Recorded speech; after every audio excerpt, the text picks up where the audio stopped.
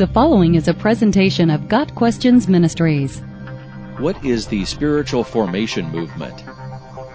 The spiritual formation movement is very popular today. It is, however, in many ways, a move away from the truth of God's Word to a mystical form of Christianity, and it has infiltrated, to some degree, nearly all evangelical denominations.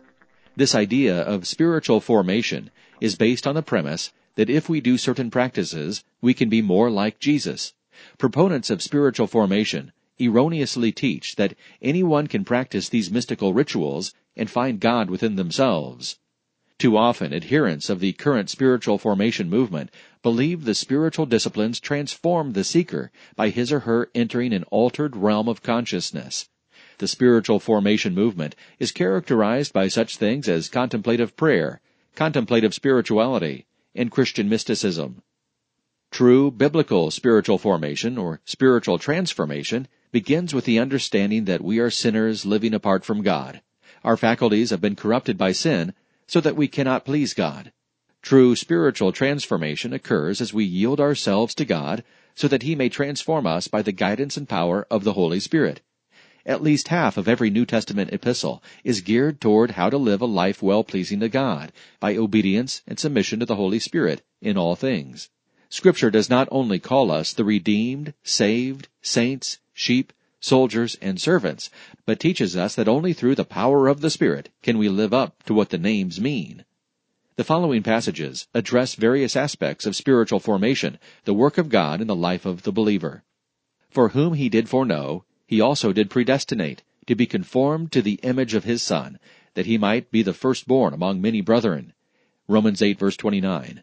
Here is the aim of transformation, that we may be like Christ. But we all, with open face, beholding as in a glass the glory of the Lord, are changed into the same image from glory to glory, even as by the Spirit of the Lord. 2 Corinthians 3, verse 18. This is part of a passage that teaches that we are changed into the image of Christ, not by following rules and laws, but by following the leading of the Spirit by faith. At one time we too were foolish, disobedient, deceived, and enslaved by all kinds of passions and pleasures. We lived in malice and envy, being hated and hating one another. But when the kindness and love of God our Savior appeared, He saved us, not because of righteous things we had done, but because of His mercy. He saved us through the washing of rebirth and renewal by the Holy Spirit, whom He poured out on us generously through Christ Jesus our Savior, so that having been justified by His grace, we might become heirs, having the hope of eternal life. Titus 3, verses 3 through 7. Here Paul reminds us of our before and after life.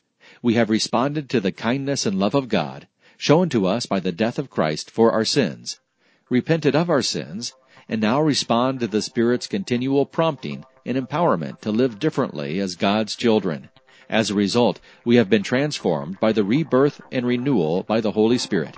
This then is the true spiritual formation, the reforming of our spirits by His Spirit into the image of Christ.